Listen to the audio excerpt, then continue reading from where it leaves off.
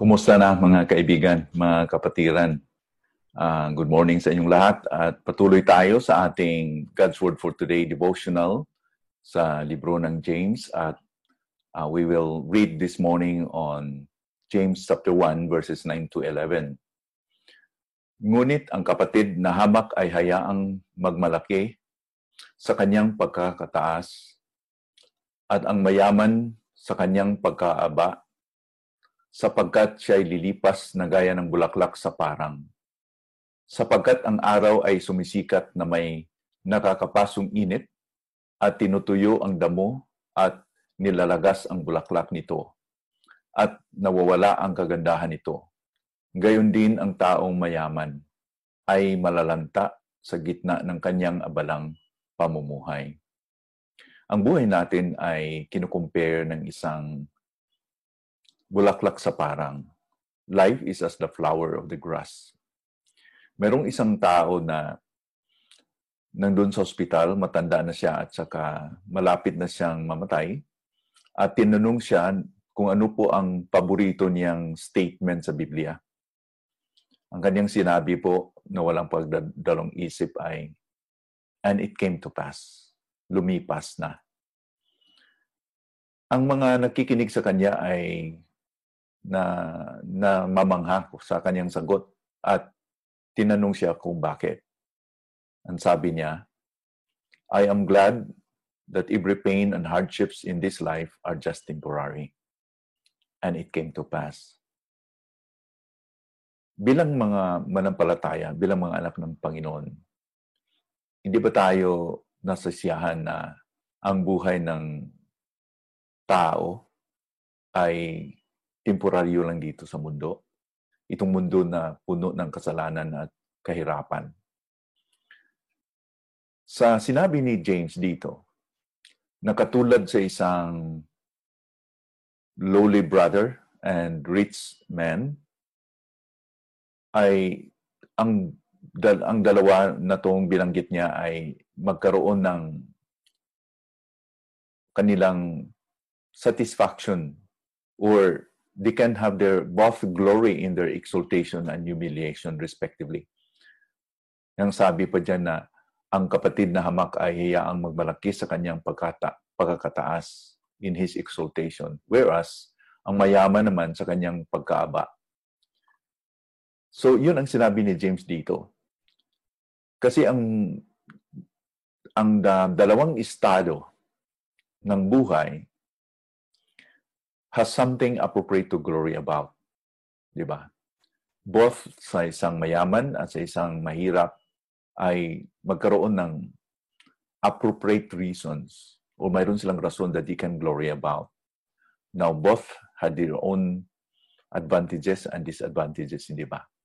Katulad ni Lazarus, na isang mahirap, pero he was rich in faith. Hindi ba sinabihan siya na nagkaroon siya ng kayamanan nang doon na siya sa sabak ni Abraham? Hindi ba? Nang nandoon na siya sa Abraham's bosom. Sabi pa sa Roma 8:16 at 17, ang Espiritu mismo ang nagpapatutuo kasama ng ating Espiritu na tayo mga anak ng Diyos. At kung mga anak ay mga tagapagmana rin, mga tagapagmana ng Diyos at mga kasamang tagapagmana ni Kristo, kung tunay ngang nagtitiis tayong kasama niya upang tayo lolatiin naman kasama niya. Thus, ang isang mahirap na tao ay he can always glory because he has a blessed hope in Christ. Hindi man niya makamtan yung kayamanan dito, na which is also temporal, but he has something to expect in the future, to anticipate in the future ang kayamanan na sinabi ng Panginoon. Whereas, ang mayaman naman na nakakilala sa Panginoon, hindi siya nagpadala na manalig siya sa kanyang mga kayamanan. He could be humble himself and kanyang kilalanin na ang Panginoon po ang may-ari ng lahat ng kanyang mga biyaya. Katulad ni Job. Si Job ay mayaman na tao. Wala pong makakumpara sa kanya sa kayamanan sa kanyang panahon. Yet, hindi siya na silaw, hindi siya nadala na manalig sa kanyang kayamanan. Kaya nga sa panahon ng kinuha ang kanyang lahat ng kayamanan, ito po yung sinabi niya sa Job chapter 1 verse 21. Hubad akong lumabas sa sinapupunan ng aking ina at hubad akong babalik doon. Ang Panginoon ang nagbigay at ang Panginoon ang bumawi. Purihin ang pangalan ng Diyos. So ang kayamanan ni Job ay hindi yung mga ari-arian niya, kundi ang Panginoon mismo. So, kaya nga, kay Solomon, kung tingnan natin sa Solomon, siya rin ay isang pinakamayaman na tao sa kanyang panahon. Hindi lang mayaman, kundi pinakamatalino. He was full of wisdom. Pero mayroon siyang isang kasabihan o sinasabi sa Proverbs na parang nakakabigay sa atin ng liwanag na both rich and poor people can glory really in the Lord only. Kasi sabi niya dito sa Proverbs 30 verse 8 and 9, ito ang dalangin niya, huwag mo akong bigyan ng kasalatan o kayamanan man. Pakainin mo ako ng pagkain na aking kinakailangan. Baka ako'y mabusog at itakwil kita at sabihin ko, sino ang Panginoon?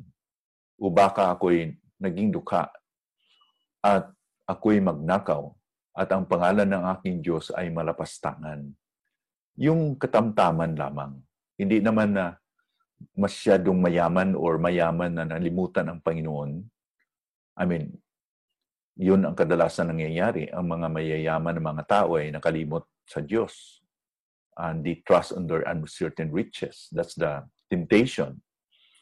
But it is not wrong to have riches. It's only that there is the tendency na ang kayamanan po ay maging matakpan ang kanyang pangangailangan ng Panginoon or ang value ng Panginoon ay matatakpan sa kayamanan na naging security na sa kanyang buhay.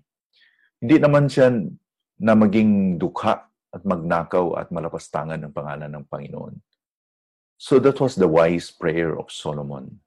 It's not about being poor, it's not being rich that matters. What matters is that we know God and we serve God and we value God above all.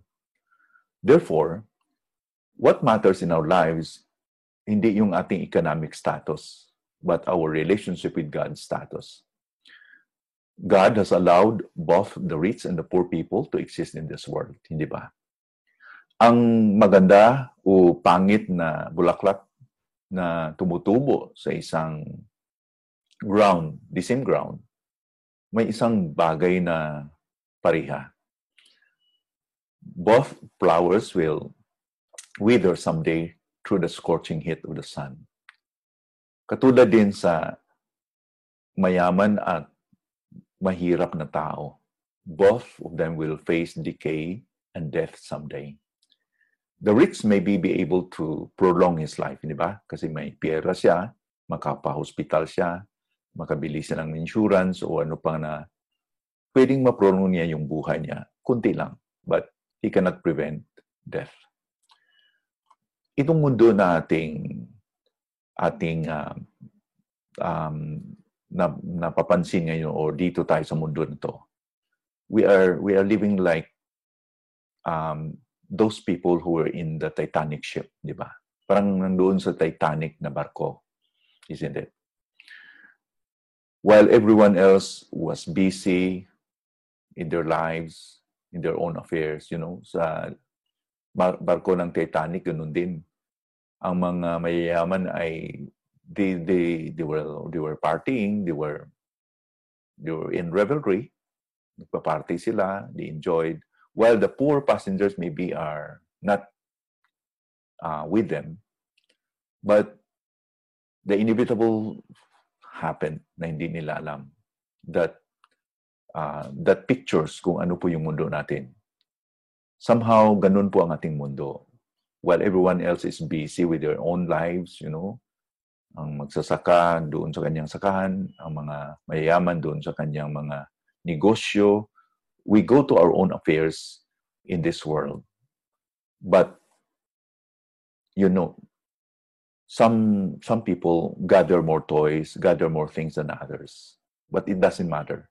Because at the ultimate end, everyone will end up with nothing.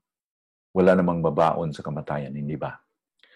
Kaya nga, at whatever circumstance we are in, let's glory in our relationship with Jesus alone. I hope that you have trusted the Lord Jesus Christ into your heart because He is the only one valuable na siya lang po ang nakakabigay sa atin ng tunay na kayamanan. Since we are just temporary here, it makes sense that our joy and satisfaction should not be on earthly things, hindi ba? Katulad ni Pablo, sana masabi natin ito, sapagkat sa ganang akin ang mabuhay ay si Kristo, ang mamamatay ay pakinabang. Philippians 1 verse 21. Dinagdagan pa niya, higit pa roon, ang lahat ng mga bagay ay inaari kong kalugian dahil sa higit na kahalagahan na makilala si Kristo Jesus na Panginoon ko. Alang-alang sa Kanya ay tiniis ko ang kalugihan ng lahat ng mga bagay at inari kong basura lamang upang makamit ko si Kristo. Philippians 3 verse 8. Let's remember na if we look back at the cross, the ground level where Jesus' cross or the cross was placed was a level ground.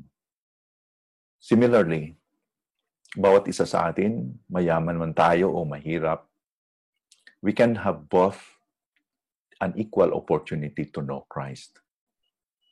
We can have both opportunity na makilala natin ang Panginoon. So sana po, sa umagang ito, we are reminded na it's not about your economic status, but your relationship status matters before God. Let us pray. Panginoon, salamat po that this morning you have reminded us about the importance of our relationship with you, Lord. Hindi yung aming ekonomiya dito sa mundo. Those who are poor can glory in their exaltation in you because of the blessed hope in Christ. And the rich man also can humble or can glory in their humiliation because they knew that true riches is not on what they own, but in Christ also. So whatever situation or circumstance or economic status we have, the most important thing, Lord, is we know you. Sana po lahat sa amin, sa lahat sa mga nakikinig ngayon, ay nakakilala po kay Kristo ng lubos. Not only in mind, not only about Him, but everyone will know Him personally by trusting Him as personal Lord and Savior. So speak to us, Lord, and use this to encourage us today that we will only focus on the Lord Jesus Christ in this life. Bless this to our hearts, and in Jesus' name we pray. Amen.